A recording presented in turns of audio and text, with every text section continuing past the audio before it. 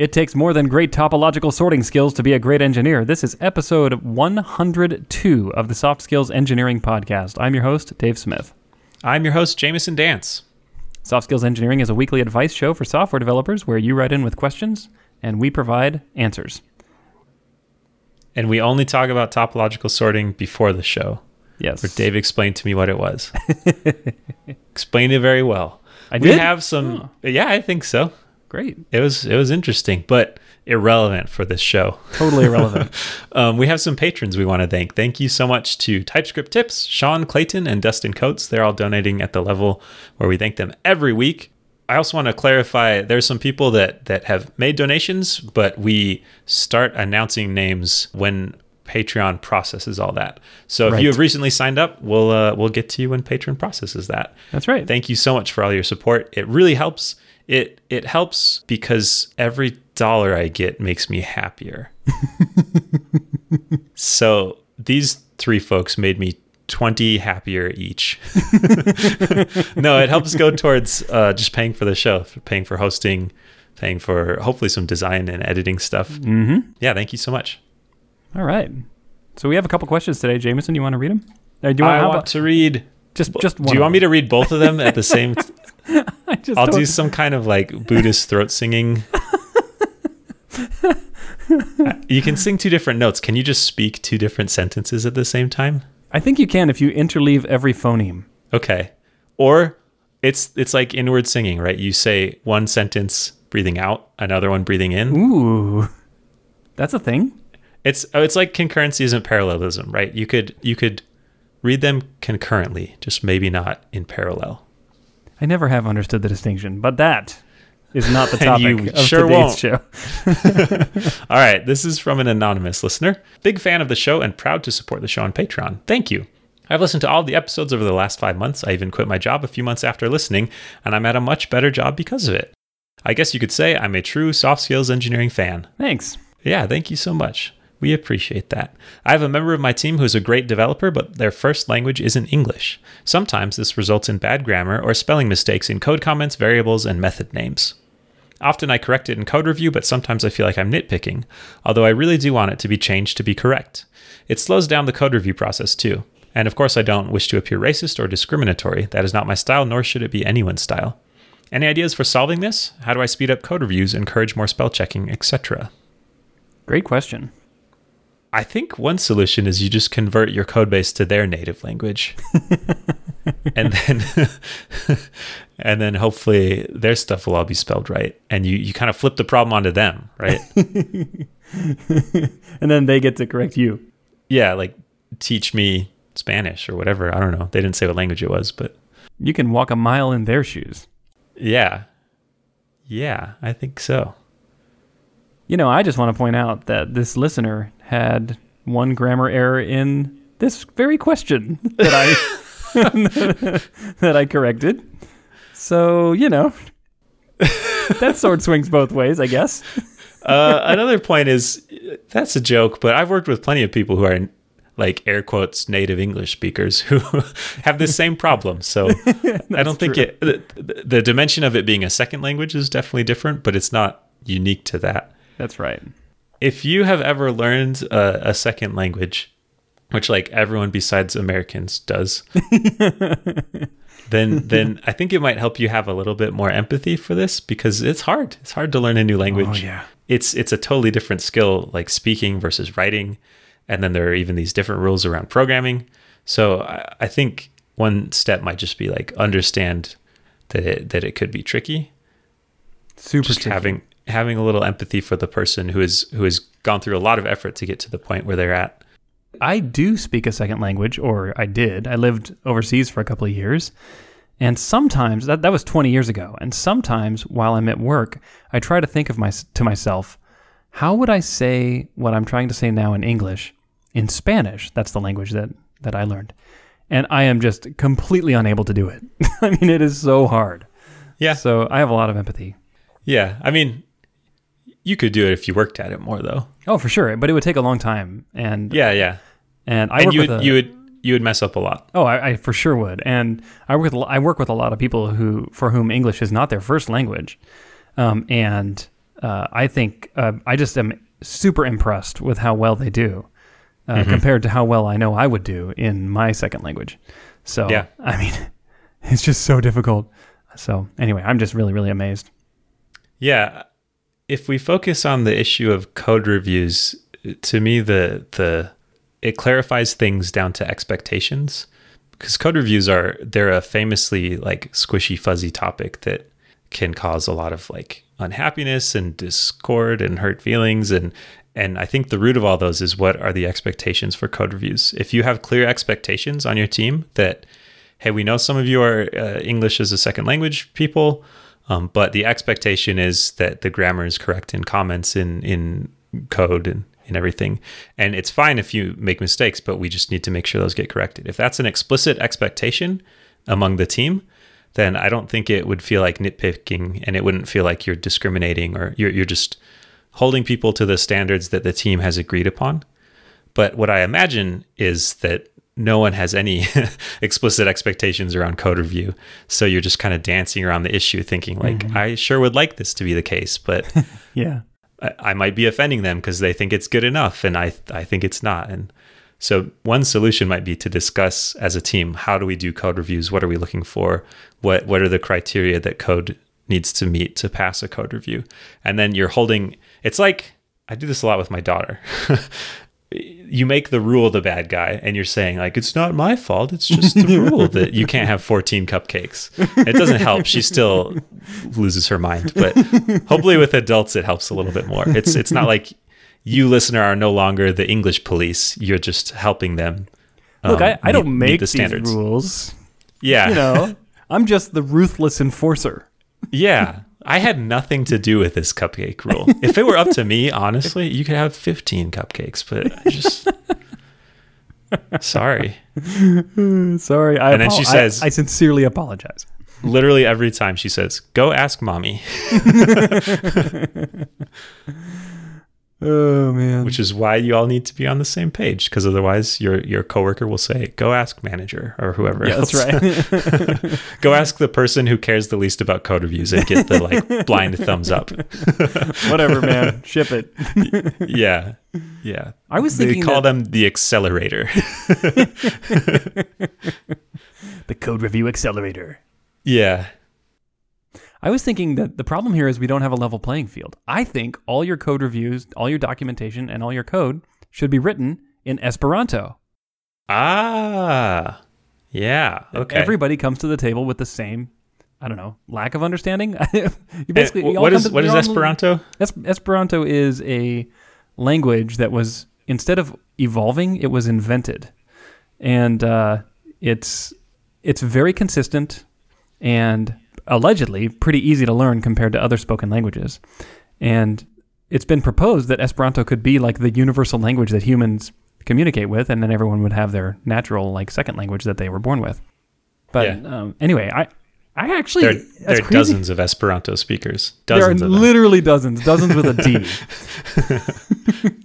Like, I think... I actually think this idea might be pretty good for international teams.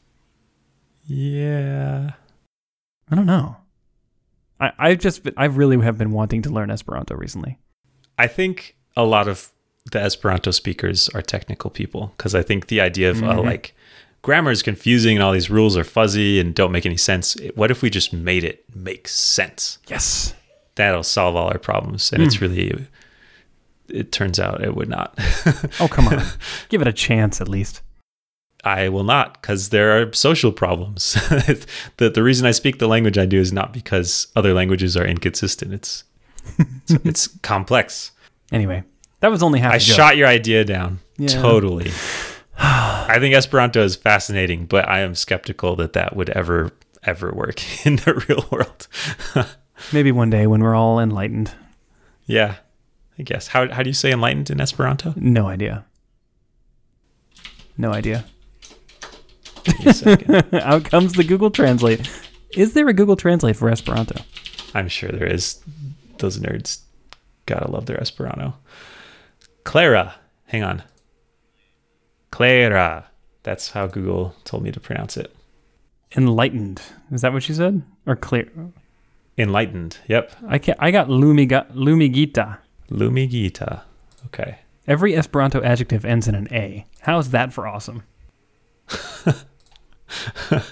Awesome. All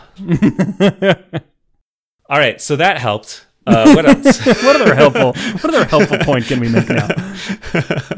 If it's spelling you're worried about, then just install a spell checker in the CR tool. I said CR, code review tool. Easy peasy. No problem. If it's grammar you're worried about, that's a little harder, but there are still grammar checkers. Just automate it. Like, spending time on this stuff as a human is such a waste of time. I mean, sometimes you're right. Sometimes meaning can be lost through grammar errors or spelling mistakes. But I would say automate it as much as possible so that you aren't sitting here policing things.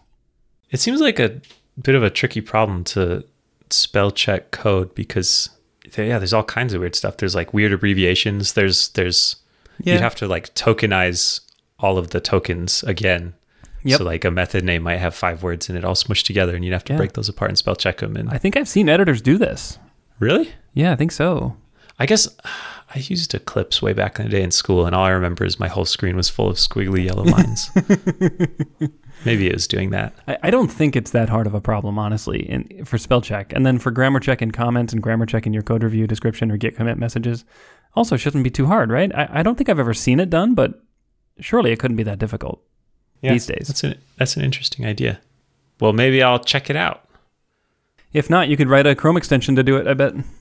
Yeah. So here's the worst case scenario. I go down a rabbit hole of this. I find, oh dear, Dave, our code base has 15,000 spelling mistakes. And then I spend 2 days fixing them all and make this giant pull request that like conflicts with everything. You would never, Jameson. No. How? Yeah. I would never be so foolish as to waste my time in ineffective things like that. But really, at the end of the day, what's the difference between a spelling error in a function name and a white space indentation problem? I mean, I guess they're both distracting, but if they're just obvious, if the spelling error is an obvious typo, it's not that much more distracting than a white space issue. So why not treat them the same and automate it? Yeah. I don't know. Maybe I'll try it and see how horrible it feels or how good it feels. Maybe you will get Lumigita. Cool. Any other wisdom to shed on this question? Advice I would give is don't bring it up unless it makes a material difference. Unless you can see that there's going to be direct and pretty significant impact from the spelling or grammar error, just don't bother. You know, I don't know, life's too short, basically. Like, I would say try to get over it yourself. It really isn't that big of a deal. Unless it is. If it is a big deal and it changes the meaning of things, then, you know, if you're reading this and saying, wow, if a customer read this or if another developer reads this, they're going to get the totally wrong idea. We need to fix it. That's a very different situation from, oh, I before E except after C, you know, like it's just not that big of a deal. I would say for more customer facing things like documentation, it might be a bigger deal. For sure. Internal stuff. I don't know. I could go either way. I guess it depends on the level of professionalism that's needed, right? Yeah. Yeah. Like if you're writing, I mean, some of your code comments turn into documentation. If you're like building a very strong interface that other teams will consume, it might be pretty important there. If it's just like the spot where you put your daily journal entries, you just put them in as comments in the code wherever you're typing to add a little flavor, then it might not be as important. And actually spelling errors would be part of the art in that. Absolutely. I'm going to do that. I'm going to submit my next pull request and it'll be like, this morning I woke up at this time. I was really just thinking about this episode of The Office I watched last night. And then the last line of the comment will be increment I by 1.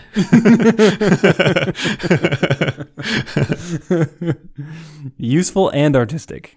That is it. Yep. All right. Anything else to say about this question? Have we answered it? I don't know. We're kind of wishy-washy. What you didn't come down on one side or the other about should he bring it up?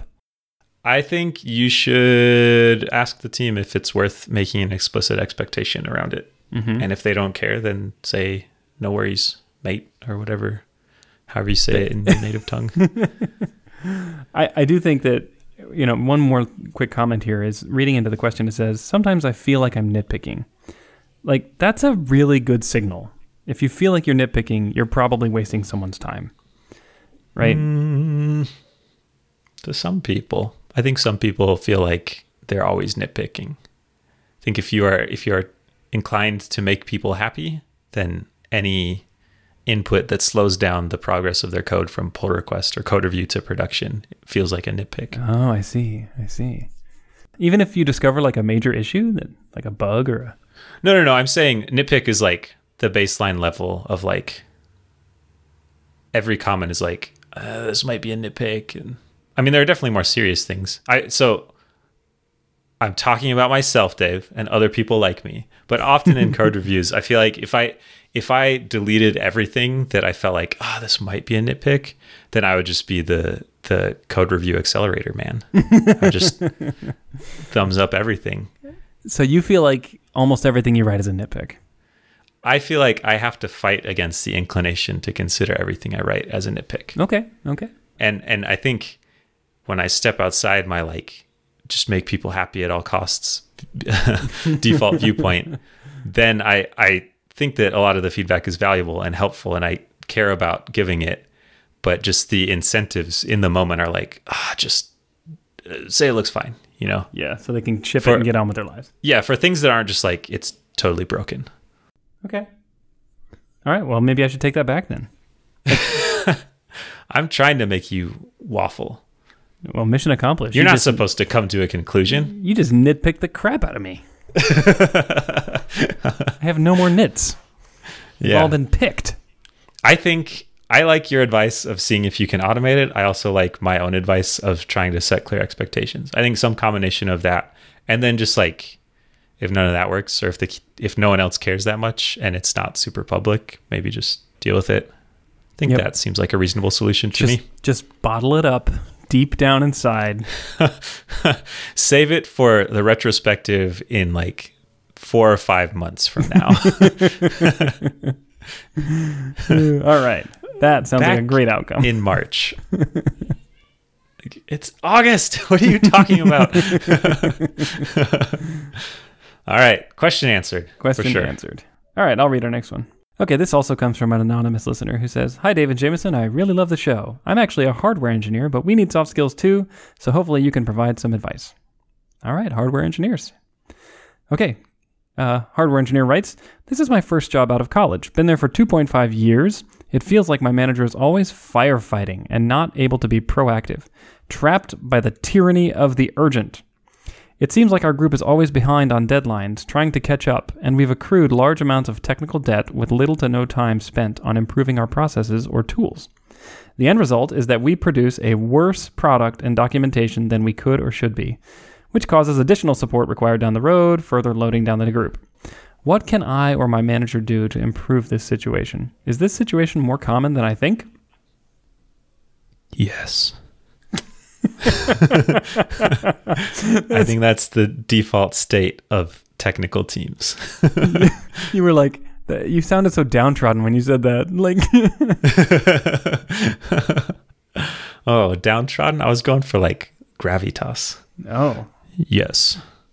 I don't know. Focusing on the short term causing long term problems. Yeah, that's. I feel like I've seen that at every place I've ever worked. You've worked at a lot of startups too, so even more so. Yeah, that's true. And it's like the short-term problem is our company will not exist. So that does trump long-term problems a lot of the time. We actually don't have any long-term problems. Yeah, the long-term problem is like I go get a normal 40-hour-a-week job for less stress. Can I just say how much I love the phrase, the tyranny of the urgent? Oh, it's so good. Trapped by the tyranny of the urgent. There's a little alliteration in there. What an eloquent person. We could call that the TTU, trapped by the tyranny of the urgent. See, that really adds to the eloquence if you turn it into an acronym. Absolutely. I think, wasn't it James Joyce? He was all about acronyms. I don't know James Joyce. Remind me who that is. Oh, he wrote Ulysses, and he was not all about acronyms. No. Solving this problem, I feel like, is one of the key roles of a manager. Like part of their job is to look ahead and solve second order problems. The immediate problem is we need to get this feature done. We need to fix this bug. We need to help this customer. And then the second order problems are like, we are not getting enough features take too long to get done in general. Mm-hmm. We're spending too much time firefighting. Our app goes down in production too much, like how do I change the day-to-day stuff that comes up by doing other work? Yeah.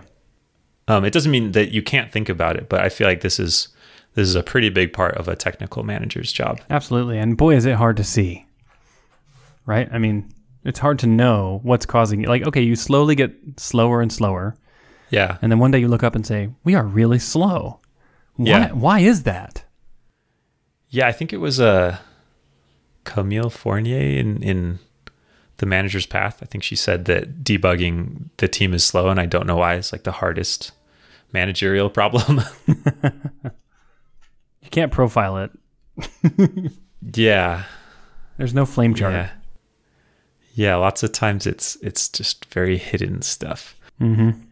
Well, I can't give up my Twitter time. I mean, how would I know what the day's news is if I don't spend my 4 hours on Twitter? Yeah, for sure. If I'm sure that's not that slowing easy. you down. I'm sure. No. That's like have you heard about the duck thing? No. Where I think it was designers. Some designer was like, I just put a duck in everything so that it gives the client something easy to take out so they can just say, oh, it looks great. Get rid of that duck. Oh yeah, that's that's also called the hairy arm principle. Okay, I think. The hairy arm principle. I've not heard it described that way. Basically, if you begin your team's career by having them spend 4 hours a day on Twitter, then when someone's like, it seems like your team isn't getting enough done, you're just like, oh, well, I guess we'll stop spending half our time on Twitter then. Then you speed up. Problem solved. Yep.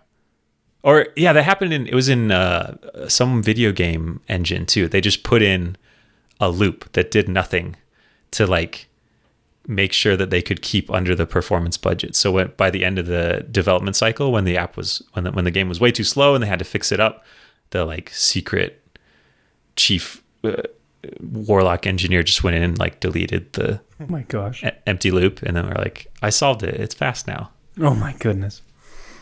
So maybe that's what's happening. They do that with memory too. They'll just allocate a giant buffer, like put nothing in it.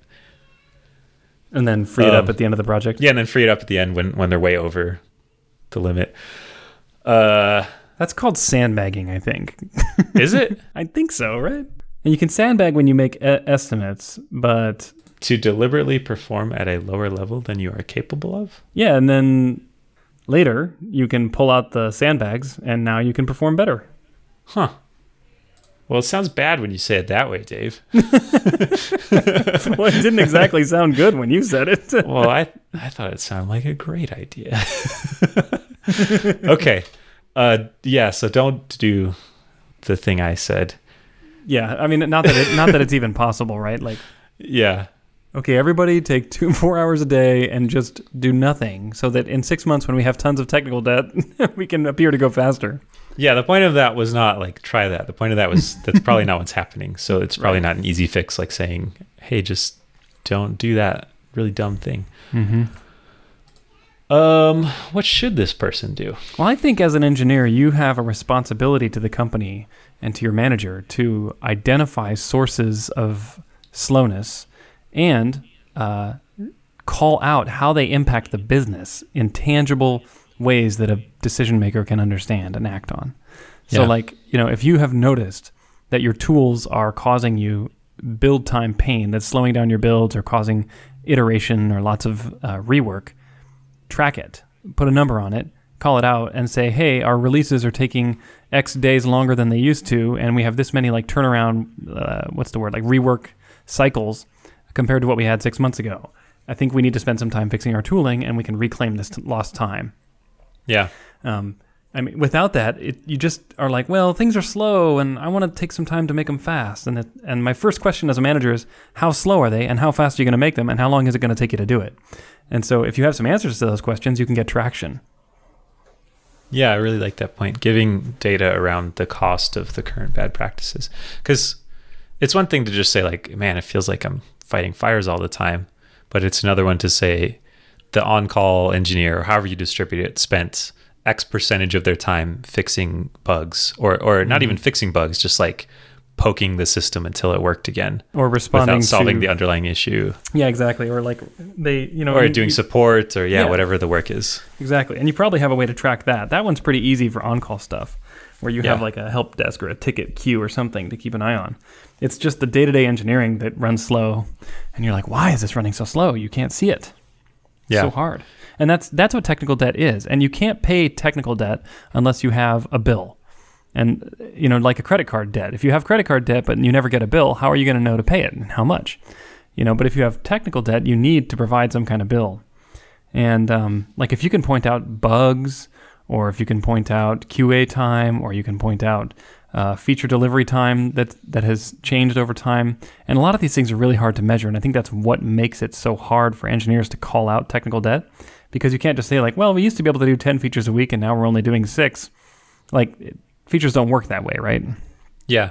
And even if they did, usually the individual contributors aren't in a position to track all that and keep track of it in their head themselves. Yeah, for sure. That's the manager or product manager or someone else's job.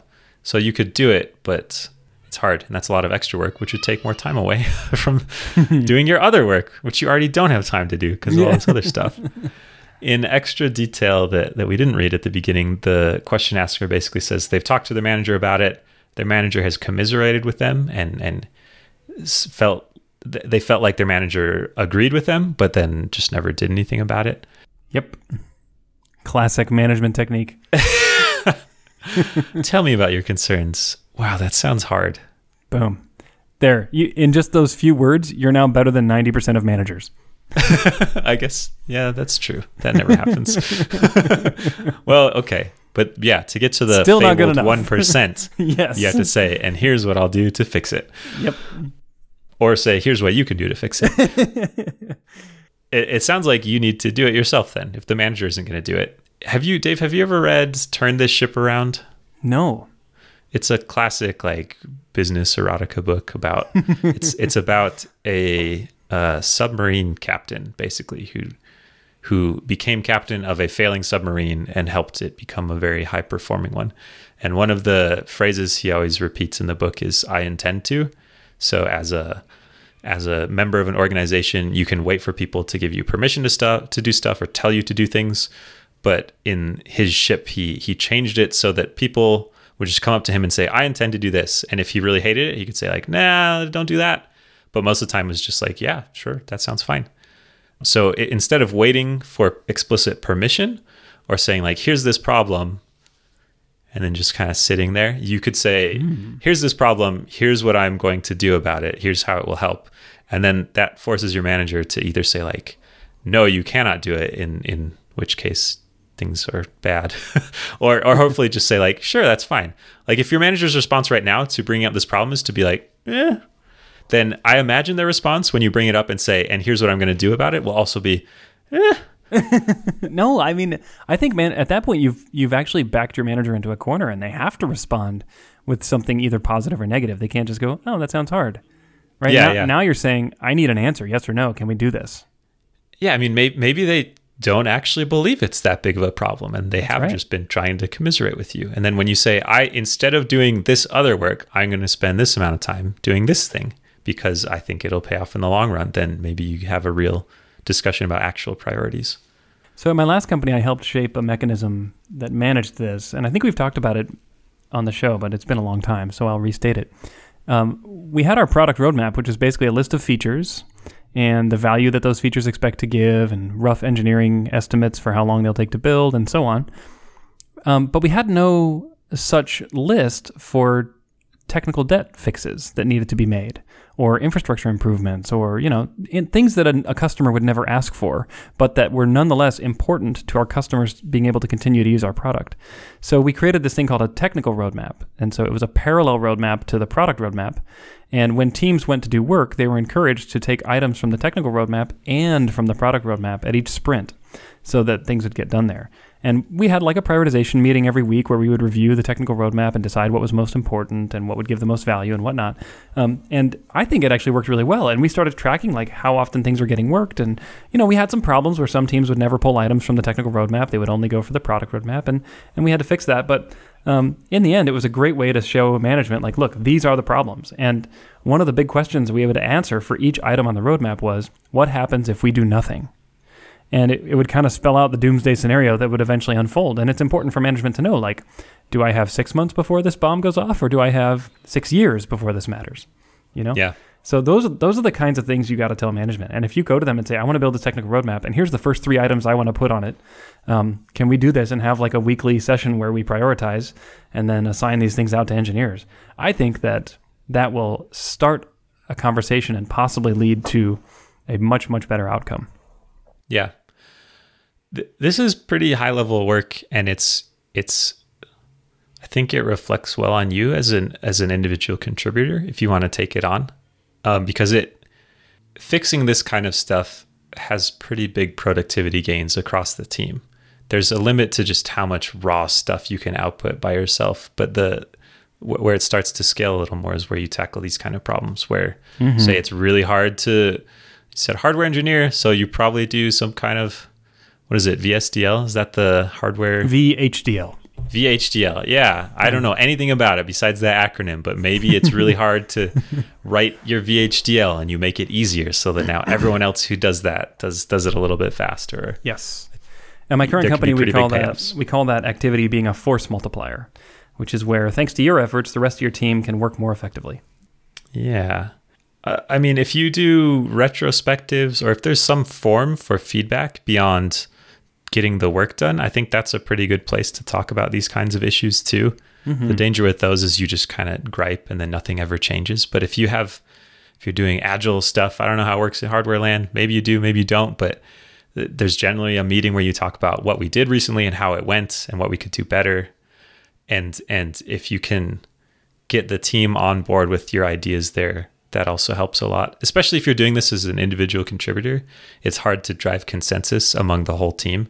And if it's going to change how other people work, then you kind of need to get their buy-in too. Whereas if you're a manager, you can, though you should not often do this. You can't just say, we're going to make this change. So you might have to spend a little bit more time kind of getting consensus and making sure everybody understands the problem and feels like the solution makes sense. Yeah, absolutely. Yeah, I think we've clearly solved it. I think, yeah, right. Technical debt erased. You could just declare technical debt bankruptcy and see how that shapes up. Yeah. It might impact your credit score. I think that's called a rewrite, isn't it? I guess you're right, yeah. It takes a while to get out of that bankruptcy. That's true. You can never buy a house again.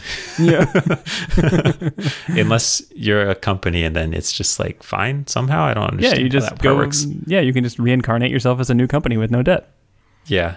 Perfect. Easy. Yeah, I feel confident that we've answered this question. It's hard. This is a hard problem. Kudos to you for thinking about it and for working on it. You can definitely help. And if your manager just shoots down all your ideas, then there's some pretty big misunderstandings about what the source of the problems are, or even if they are problems. Yeah, definitely. Maybe it is possible that they like firefighting too. Some people love being the hero. They're adrenaline junkies. Yeah. It feels great to be able to swoop in and save people, or to just help people. And if you're addicted to that, technical debt must just be like nectar for these hero types. Stuff is broken at 4 a.m. I will solve it. And by solve it, I mean I will work around it. Yeah. You got to have you have to have a balance of that, but you can get addicted to that. Interesting. So let's answer this last question, which I think we already talked about a little bit, but just circling back. Is this situation more common than I think? Absolutely. Every tech company has technical debt. There's just no escaping it. The only question is whether you will manage it and how. So if you bury your head in the sand, eventually it'll get you. So this specific situation of feeling like there are things that we should be doing to help resolve this long term, but we aren't doing any of them. That feels pretty unique. I've always, on every team, there's always just been things that would be nice to clean up and things that cause us problems long term that we work around short term. And there also are always people that feel like it's worse than I feel like it is, and people that feel like it's less of a problem. I'm kind of in the middle, surprising no one. But this situation of like, my manager doesn't believe that anything is wrong and doesn't want to solve any of it, that seems a little weird to me. Yeah, that's the true. Unique part here. That's true. Maybe you should calibrate with some of your peers and say, are these things issues to you or just me? Yeah. Cool. All right. We have done it. We have solved this problem forever. And in the process, coined an awesome phrase called Tyranny of the Urgent. Are you taking credit? Yes. This person's phrase? I mean, I read it out loud, right? Yeah. And you know, I picked this question, so I'm going to just swoop in on top of you and say I coined this phrase. Nailed it. I agree with you. You coin all the good phrases. It's trapped by the tyranny of the urgent, by the way. Right, you are getting my trademark wrong, and so I'll have to remedy that. Yeah, that's a cool phrase. What can people do if they want us to steal their cool phrases? Go to softskills.audio and click Ask a Question, then input all of your intellectual property. It's so tiny you can't even see it, but there is a little terms of service there. And an already pre-checked checkbox.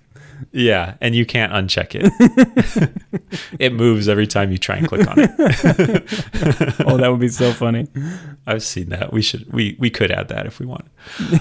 Yeah, if you submit a question, we'll get to it. Thank you for asking your questions. We've had a bunch of good ones lately, and we're working our way through them. So thank you so much. Yeah. Thank you again to our patrons. We really appreciate your support.